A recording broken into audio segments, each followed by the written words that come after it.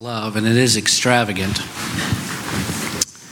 You know, you work on these sermons all week long and try to cram it into a 30-minute period of time, and it's just about impossible. It's hard because there's so much to say. That's why we do sermon series, to try and cover more ground. And you know, I usually preach about 30 minutes, 35 minutes, so please, I hope there's grace this morning. I know there is, to go 10 minutes after maybe this morning. I don't take your time for granted. I hope you know that. I don't take that lightly. I just take for granted that you'd sit here all day and listen to me drone along. So thank you for hanging in there. I do feel like the Lord gave me this for you today. And so we might go 5 or 10 minutes after 12 if that's all right. No greater love is the theme of our current sermon series. And today we continue the series with a message about the extravagance of God's love and how that relates to our love for Him and for each other. God's love for us is extravagant. We know that, or at least we should. He gave us His Son to die for us in our place so that we wouldn't have to. That is extravagant love. And because of this sacrifice, we're able to place our faith in Christ and become children of God, heirs with Christ. All right, 1 John 3 says, "See what kind of love the Father has given to us, that we should be called children of God, and so we are." That is extravagant love. Not even death could stop Him from carrying out this ultimate act of love for us. And we talk about this act of sacrifice in church all the time, as we should. But I wonder sometimes if the idea of Jesus' sacrifice on the cross hasn't become such a common aspect of our religious conversation and culture that we don't always fully appreciate the gravity and the significance of what He did for us. We wear crosses and we sing about the cross and we have bumper stickers and t-shirts and that's all good. Obviously, our entire faith is based on this sacrificial act, and so those things aren't wrong. That's good. His subsequent resurrection, right? It is the dynamic of the gospel, but just exactly who and what did He die for? A world full of really polite church people, right? Of course not. He said, "Father, forgive them, for they know not what they do." Luke 23:34. The same people who had carried out every sick, perverted, murderous, hateful, evil, blasphemous, deviant, and heinous activity that could possibly be imagined in the face of God throughout the Old Testament. Those same people. The same people that spit in His face and ripped out His beard by the handful and beat Him and mocked Him and nailed Him to the cross in the New Testament. Those people, the same people that have cheated on their taxes and lied to their friends and lusted over their neighbors and coveted every material possession that you can dream of in our world today. And every person who's ever fallen or ever will in the future fall short of His glory, those are the people that He died for. You and I. He is the propitiation for our sins, and not for ours only, but also for the sins of the whole world. 1 John 2:2. He subjected Himself to the worst possible death for every one of us while we were yet sinners. Romans 5:8. We talked about all this last week. We cannot overstate, and we should not forget the profound nature of His sacrifice, despite our depravity, because of His extravagant love for us. Okay, God's love is extravagant, and today we're going to look at the implications of that love in our own lives, because it's easy to talk about His sacrifice for us in a way because He's God. And after years spent in church, for those of you who have been believers for any period of time, you know that from reading Scripture and listening to countless sermons that this is the kind of God that He is. He loves extravagantly. We just heard a song about it. Most of us have probably come to expect at some level God to be loving, as we should, right? But of course God loves us. Of course He sacrifices for us. He's God, and that's how He is. That's actually who He is. However, what I think may not always come as naturally to us is the expectation that we're supposed to love Him back the same way that He loves us.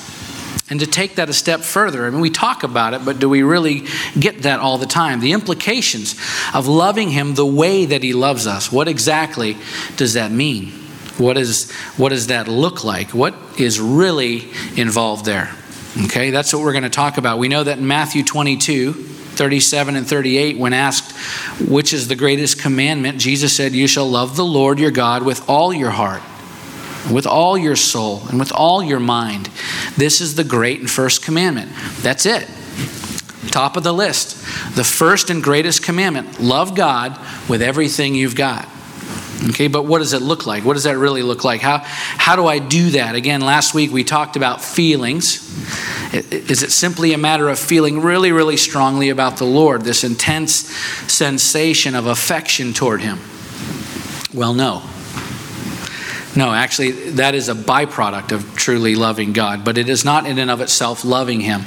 So what is? What does it mean to love Him? Well, the short answer is pure devotion. Okay, devoted to God in every way and in every aspect of our lives, you see. It's not just our actions, although our actions are very much a part of it. It's not just our attitude, although our attitude is very much a part of it. It's not just what we give, although what we give is very much a part of it. And it's not just our feelings, although feelings are certainly a part of it. Loving God like He loves us is all of that together. It's pure devotion. It's loving Him with all of your heart, all of your soul, and all of your mind. Okay, that's pure devotion to God. So let's turn, if you have your Bibles, to the Gospel according to John, chapter 12. John 12, and we're going to read the first 8 verses, and we'll sort of get a visual of just what that should look like in our lives today. Okay, this account here, this get-together between Jesus and His closest disciples and His friends, includes one of the most outlandish, over-the-top, almost ridiculous acts of extravagant love recorded anywhere in the Bible, just behind Christ's own sacrifice on the cross for us.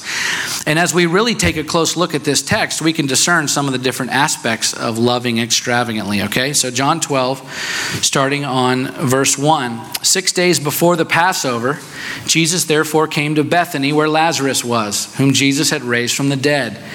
So they gave a dinner for him there. Martha served, and Lazarus was one of those reclining at the table with him. Okay? Here we have Jesus and His followers in Bethany on a Saturday night before His triumphal entry into Jerusalem. Bethany was a village about 2 miles from Jerusalem on the eastern slope of the Mount of Olives. And Mary's there. This is Mary, the sister of Martha and Lazarus. That's the Mary we're talking about. So it's Saturday night. They've gathered at Simon the leper's house. We know that because the account of this same event in Matthew 26 says, now when Jesus was at Bethany in the house of Simon the leper, okay? And there's general agreement by scholars here that Simon had almost assuredly been healed by Jesus already, because lepers were not permitted to live with the general population. But here we see Simon hosting a meal at his own home. So here we have Simon and Lazarus. 2 guys, both who literally, physically owe their lives to Jesus. Simon cured of leprosy, Lazarus raised from the dead, at the same house with Jesus, along with His disciples and some others. And they're reclining around the table for dinner. We'll come back to Simon and Lazarus and His disciples in a moment and talk about the significance of their response to this event. But first, let's continue on with verse 3. Mary therefore took a pound of expensive ointment made from pure nard and anointed the feet of Jesus and wiped His feet with her hair. Thank you. The house was filled with the fragrance of the perfume, but Judas Iscariot, one of His disciples, who was about to betray Him, said, "Why was this ointment not sold for 300 denarii and given to the poor?" He said this not because He cared about the poor, but because He was a thief, and having charge of the money bag, He used to help Himself to what was put into it. Can't you just hear John's disdain here for Judas at this point? You know, there were actually others at this time who were grumbling about Mary's behavior as well. And we'll see that in a moment. But John really hones in on Judas, which is understandable given what has happened. And of course, this is being written after all of that, right? But the significance of this passage that I want to point out was that this act of anointing by Mary was a great example of extravagant love. And it demonstrates that this kind of love, extravagant love, is excessive. Okay? As believers, Christ followers, we often live counter to the culture, or at least we're supposed to, when the culture is in conflict with the Word of God. And I believe that the culture of our day is increasingly opposed to the teachings of Scripture, just as it was in Paul's day, and just as it was in much of the Old Testament. In fact, referring to many of the Old Testament saints, Hebrews 11:13-16 says, "These all died in faith, not having received the things promised, but having seen them and greeted them from afar, and having acknowledged that they were strangers and exiles on the earth. For people who speak thus make it clear that they are seeking a homeland. If they had been thinking of that land from which they had gone out, they would have had opportunity to return. But as it is, they desire a better country, that is a heavenly one. Therefore, God is not ashamed to be called their God, for he has prepared for them a city." This world is not our home. Our culture as Christians is kingdom culture.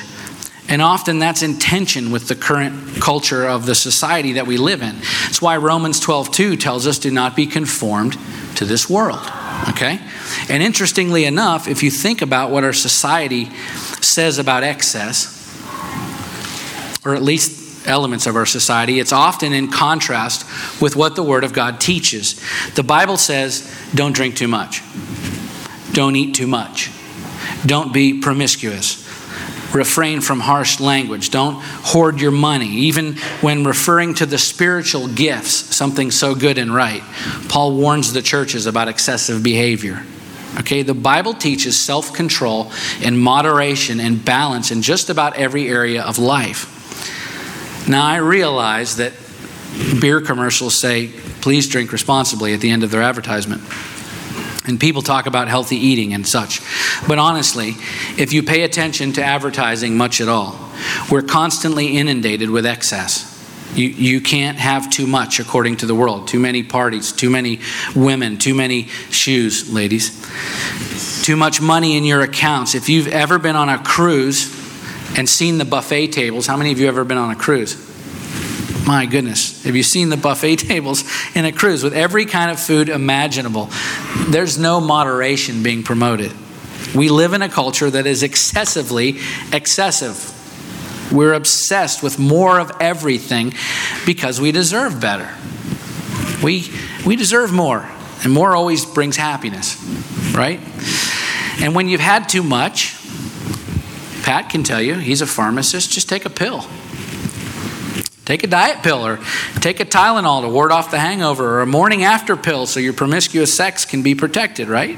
We have a pill for just about everything these days. The truth is, personal gain and excess have become foundational to our culture. And that is in opposition to what the Scripture teaches us. And yet, there's one thing. There's one devotion about which the Bible says, you just go ahead and be crazy. Just go for it. Go crazy. What is it? You guessed it. It's love. The greatest commandment is to love God, and the second greatest is to love each other. And we cannot love too much. When it comes to loving God and loving each other, God says, be excessive, over the top. In fact, Romans 12:10 says, love one another with brotherly affection. Outdo one another in showing honor. Okay, so go ahead. Go nuts. Love like you've never loved before, with all of your heart and soul and mind and strength. Because when it comes to love, we should be excessive. But you know what the world says? Hang on a minute. Don't be rash. I mean, when it comes to love, we need to be responsible and measured. So let's get a prenuptial agreement in case things don't work out in the marriage. Let's hold on loosely. We don't want to get our feelings hurt. You scratch my back, I'll scratch yours. I'll love you as long as you love me back. Protect yourself and stand up for yourself so you're not taken advantage of, right? Don't let others in too far, because as long as we keep each other at arm's length, no one can hurt me. It's just the opposite of what Christ taught. John 15:12-13, Jesus said, this is my commandment, that you love one another. How? As I have loved you. Greater love has no one than this, than someone lay down his life for his friends. You see, that's what Mary was doing when she anointed Jesus at Simon's house. She was laying down her life for him. How was that laying down her life for him? Well, let's go back to our text and see just how excessive her love was for Jesus. Okay, John chapter 12, verse 3. Mary therefore took a pound of expensive ointment made from pure nard. Okay, stop there a minute. Nard, the oil that she brought out, was imported from northern India, and it was extracted from this Indian or Arabian root. It was very, very expensive, and pure nard was a perfume oil in its pure form that was used for solemn acts of devotion. This was not the kind of oil that was commonly used to anoint guests. They would sometimes anoint guests, but not with pure nard. So the fact that Mary's brought out this very expensive and uncommon oil was already something to take notice of. But on top of that, she brings out a pound of this stuff, which we learn in verse 5 is worth 300 denarii, which, by the way, is the equivalent of over a year's salary in their day. And what does she do with it? She breaks it open, and the rest of verse 3 says she anointed the feet of Jesus and wiped his feet with her hair. Matthew and Mark's accounts of this same act both say that she anointed Jesus' head with the oil. And given the very large quantity that there was that she brought out in the corroborating accounts here, we believe that she anointed Jesus' head and then used what was left to anoint his feet, okay? So let's just take a minute and try and put this into perspective. Think about how much money you make in a year. Is that $30,000, 40, 50, $75,000 a year, $100,000 a year? I have no idea what any of you make. But think about whatever that number is for you, your annual income, okay?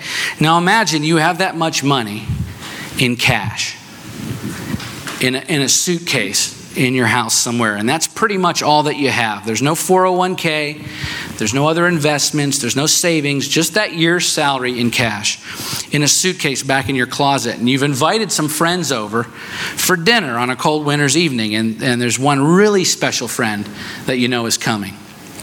Like your best friend of all time. Teenagers, like your BFF, okay? And your other friends that are coming owe him a lot, just like you do. He's done a lot for you. In fact, a couple of your friends owe him their lives, okay? You're getting the picture. So you really want to get this dinner right. You really want to show your special friend how much you love him. And so when everyone is gathered at your house, and it's cold outside because it's wintertime, instead of using the nice seasoned red oak firewood to heat your fireplace with, which is what everyone uses in the wintertime, instead of doing what is common, you do something uncommon. You slide your best friend's chair right up to the hearth, and you go back to your closet, and you come out with a suitcase full of cash. A year's worth of your salary. It's pretty much all that you have other than what's in your house. You open up that suitcase and you begin to stack up that pile of cash in the fireplace right in front of your friend. You strike a match and you light it up. Because you want to show your friend how much he means to you, how important he is. I'm willing to make you warm by burning everything that I have. Everything of value that I've saved up just to keep you warm for the evening. What would happen in that moment? Realistically, what would happen? Your other friends, first of all, even the ones who owed their lives to this special friend, would say, "Are you crazy? Stop. Tell him to stop burning all the cash. This is ridiculous. If you want to honor our friend, use the money to help the poor in his name, or buy someone a car that can't afford it, or pay someone's rent for a few years, but don't burn it," right? It makes no sense. It really does seem ridiculous when you think about it. Even well-meaning, well-intentioned believers would cry foul. Say, "Hey, stop. You're wasting something so useful, something so expensive, something that's precious and uncommon." Yet this is exactly what Mary did. And the disciples cried foul. Matthew 26, 8 and 9. And when the disciples saw it, they were indignant, saying, "Why this waste? For this could have been sold for a large sum and given to the poor." Mark 14, 4 and 5 says, "There were some who said to themselves indignantly, why was the anointment wasted like that? For this anointment could have been sold for more than 300 denarii and given to the poor. And then it says, and they scolded her.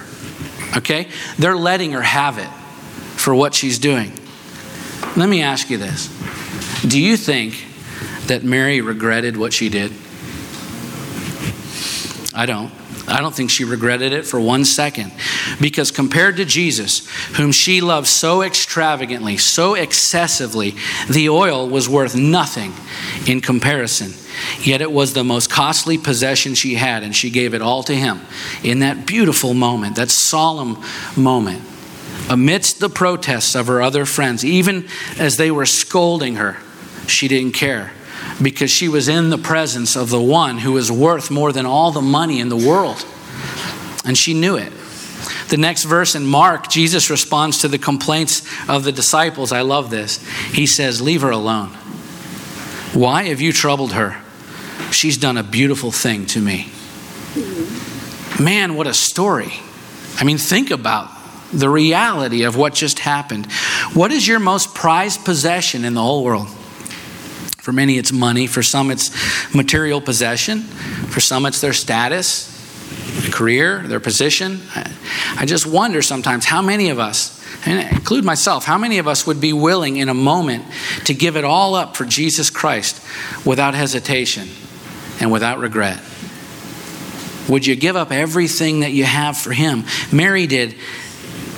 And she's meant to be an example for all of us. Verse 9 of the same passage in Mark, Jesus said, wherever the gospel is proclaimed in the whole world, what she has done will be told in memory of her.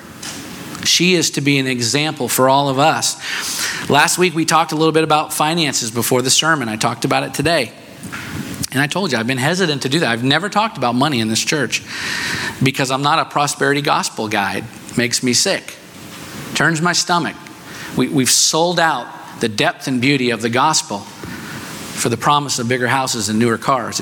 It's wrong and it's evil. But the tithe is 10% of our income. And sometimes we struggle so much with giving 10% of our income. But Mary gave everything she had because she recognized the greater value of the one that she served. So I ask again, what are you willing to give? What are you willing to give up? What are you willing to lose for him? My family and I have been on this journey that you are aware of for several years now. We don't regret it. I don't regret walking away from a lucrative career and selling all our stuff. We had to give up some things. It wasn't easy, but what you find is it's not only what he's called all of us to do, it's in fact very liberating. We're going to talk about that some more in a minute when you begin to let go of some things that we hold so dearly. But we've also found that in the midst of sacrifice and dedication, he brings provision and fulfillment, and not just what you need. He brings blessing. In the last several weeks, we've been blessed by some people, like in ways you could never imagine. Things I haven't earned or worked for, just blessed. I know it's because we're following Christ. And we've sacrificed for him. When we stop holding on to all of these material trappings that are so dear to us and give up everything we have, we give it all over to him, he brings blessing far beyond that which we gave up. And I'm not telling you, by the way, you shouldn't have nice things or nice cars and a nice house. That's not what I'm saying. I'm saying when those things become an idol, when we worship those things more than we follow Christ, it's time to let go. And that's where I was several years ago. I had 3 homes, motorcycles, Land Rovers, BMWs, campers, boats. I had everything a guy wanted. And they were idols in my life. And the Lord said, it's time to cut the cord, pal. And I had to walk away from all of it. And now he's bringing blessing back into my life. And my attitude is completely adjusted. It's in the letting go and giving up of ourselves and our resources and our time and our passion and our talents and our commitment to him. And we find fulfillment in that place, which is, by the way, what everyone is looking for. You know, for some people, it isn't about money. Some people, it's about their time. Different people hold different things dear. That's generally the one thing he wants from you, because he wants what's closest to your heart. And when you do that, whatever it is, I'm telling you, you find real fulfillment in your life, which is what we all want. We're looking for fulfillment in some capacity or another. Fulfillment is found in loving extravagantly, excessively, That is pure devotion to Christ, okay? So how do we get to this place? Let's move on. How do we get to the place where we're purely devoted to Him, where we're living extravagantly? The answer is that kind of life is found in a life submitted to Christ. It's in a life submitted to Christ. We read in verse 3 of our original text in John chapter 12 that Mary anointed the feet of Jesus and wiped His feet with her hair. You have to understand that culturally, Jewish women almost never unbound their hair in front of other people. Okay? Not in public. That was generally unacceptable. It was not cool in the society. So for her to let her hair down and then begin to wipe the oil all over Jesus' feet with her hair was a symbol of intense personal devotion and excessive, this extravagant love as well. It was a very socially risky thing for her to do. But it was also an incredible act of humility. Mary abrogated her own honor. She gave up her own honor and any pride she may have had to show honor and complete submission to Jesus Christ. It's a tremendous reflection of what was at the core of this woman's heart, totally submitted to Christ. And here's the cool thing. Did you know that this same Mary, she has basically 3 real cameo appearances in Scripture. And in each one, she's found at Jesus' feet. Okay, it's a pattern in her life. Luke 10:38-42. Now as they went on their way, Jesus entered a village, and a woman named Martha welcomed him into her house. And she had a sister called Mary who sat at the Lord's feet and listened to his teaching. This is the same Mary. But Martha was distracted with much serving, and she went up to him and said, "Lord, do you not care that my sister has left me to serve alone? Tell her then to help me." But the Lord answered her, "Martha, Martha, you are anxious and troubled about many things, but one thing is necessary. Mary has chosen the good portion, which will not be taken away from her." When everyone else is doing their thing, there's Mary at the feet of Jesus, submitting herself to him and his teaching. Life's really busy, isn't it? I know it is. It's easy for me, even doing ministry, church work, to get so caught up in what's urgent that I sometimes neglect what's important. Do you know what I mean? Listen, don't sacrifice what's important for the sake of what's urgent. Okay? Don't sacrifice what's important for the sake of what's urgent. Make what is urgent in your life kneel in reverence to what is truly important in your life. Make it submit to what's important in your life. You'll see things change. Your time spent with the Lord, time spent in prayer, time spent in His Word, time spent in devotion with your family, time spent in worship with your brothers and sisters in Christ, what we do here, is more important than the laundry. It's more important than the lawn. It's more important than deadlines or Facebook. It's more important than being on time for every appointment. Do you know that? Saying yes to everything. It's more important than that. And that now I'm convicted. Okay? Let's not sacrifice what's important in life for what is urgent. Mary knew this well. We find Mary again at the feet of Jesus. John 11:29-33. Her brother Lazarus, as you know, had died, and Jesus wasn't there to stop it from happening. And when her sister Martha, again, tells her that Jesus was coming to see them, and Martha's always sort of running around in a panic, this is how Mary responded. When she heard it, she rose quickly and went to him. Now, Jesus had not yet come into the village, but was still in the place where Martha had met him. When the Jews who were with her in the house, consoling her, saw Mary rise and quickly go out, they followed her, supposing that she was going to the tomb to weep there. Now when Mary came to where Jesus was and saw him, she fell at his feet. This is her pattern, saying to him, "Lord, if you had been here, my brother would not have died." You understand this wasn't a rebuke by Mary. It was rather an incredible statement of her faith in Jesus Christ. If you'd been here.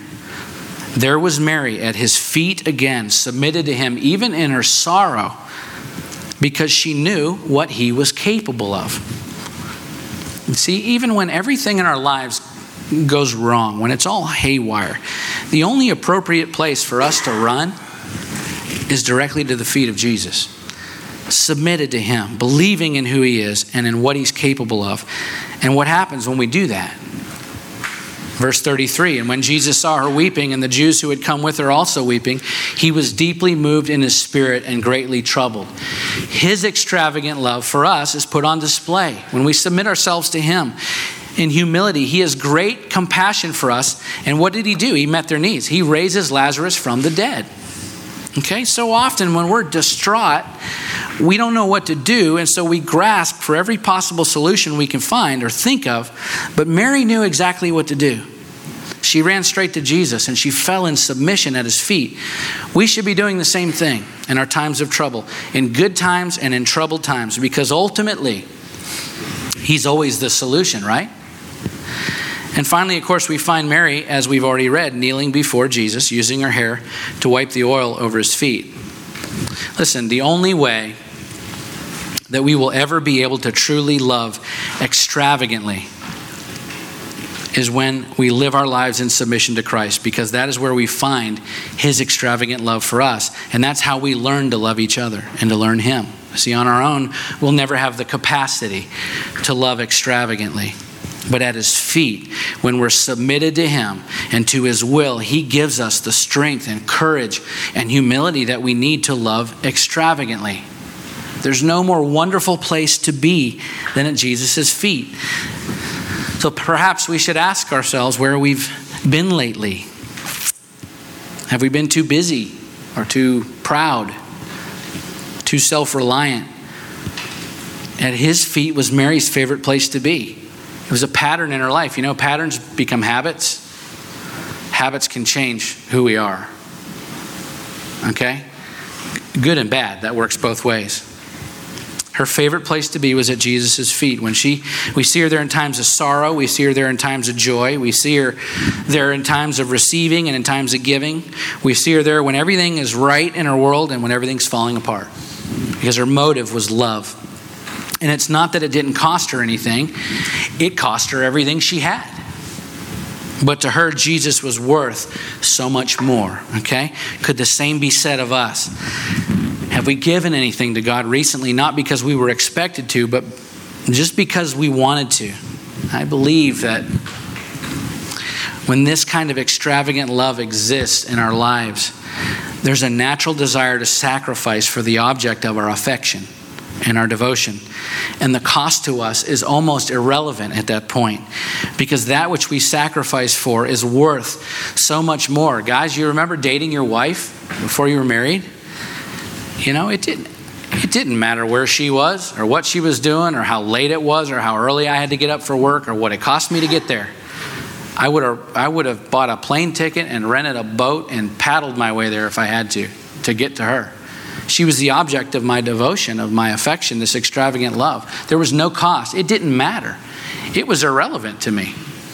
It didn't matter. I was willing to sacrifice because of my love for her. Okay? Extravagant love is excessive.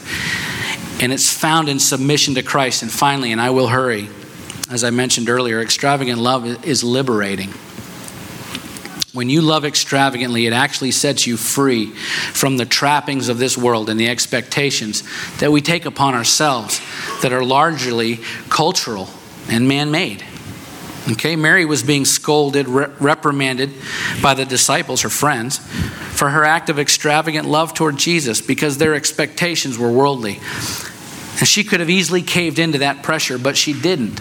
And again, I don't believe she regretted it for 1 second. She was free from the burden of man's expectations because she was consumed by her extravagant love for the Lord. And of course, she was validated by Jesus as he said to them, leave her alone. She's doing something beautiful. When you live a life extravagantly loving Christ and others, the world's expectations almost begin to fade away, don't they? We talked about it earlier. The world says, guard yourself. Don't get hurt. Don't put yourself out there. Trust in yourself. But that's not what Mary did.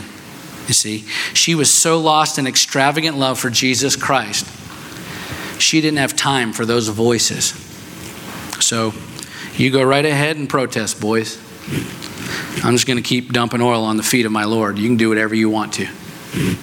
Right? Extravagant love is liberating from the expectations of this world. It's also liberating from our own sin. There was another incident that we read about in Luke chapter 7, similar to that of Mary anointing Jesus' feet with her hair.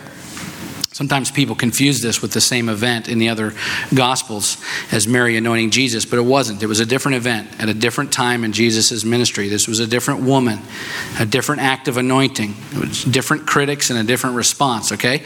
Mary's anointing of Jesus at Bethany was 6 days before the Passover and just before his triumphal entry. The event in Luke is much earlier, way earlier in Christ's ministry. So let's look at what happens as a result of this woman's extravagant love for Christ. Luke 7, starting on 36. One of the Pharisees asked him to eat with him, and he went into the Pharisee's house and reclined at the table. And behold, a woman of the city, who was a sinner, when she learned that he was reclining at the table in the Pharisee's house, brought an alabaster flask of ointment. And standing behind him at his feet, weeping, she began to wet his feet with her tears, and wiped them with the hair of her head, and kissed his feet, and anointed them with the ointment. Now when the Pharisees who had invited him saw this, he said to himself, if this man were a prophet, he would have known who and what sort of woman this is who is touching him, for she's a sinner. So Jesus, knowing the man's heart, starts lecturing him about his attitude. Now skip down to verse 44. Jesus says to the Pharisee, do you see this woman? I entered your house. You gave me no water for my feet, but she's wet my feet with her tears and wiped them with her hair. You gave me no kiss, but from the time I came in, she's not ceased to kiss my feet. You did not anoint my head with oil, but she's anointed my feet with ointment. Therefore I tell you, her sins, which are many, are forgiven, for she loved much. But he who is forgiven little loves little. And he said to her, your sins are forgiven. Wow, does love really help us to overcome sin? 1 Peter 4, 7 through 10. And the end of all things is at hand. Therefore be self-controlled and sober-minded for the sake of your prayers. Above all, keep loving one another earnestly, since love covers a multitude of sins. Kayla just sang about it. Show hospitality to one another without grumbling. As each has received a gift, use it to serve one another as good stewards of God's varied grace. In other words, love extravagantly, because love overcomes the world. 1 John 5, 1 through 5. Everyone who believes that Jesus is the Christ has been born of God, and everyone who loves the Father loves whoever has been born of him.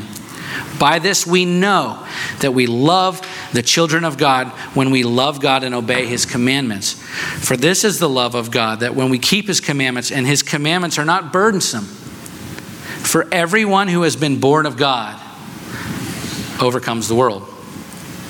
Extravagant love is liberating. Okay, it covers a multitude of sins. It liberates us from the expectations of this world. It liberates us from bitterness and envy and from strife.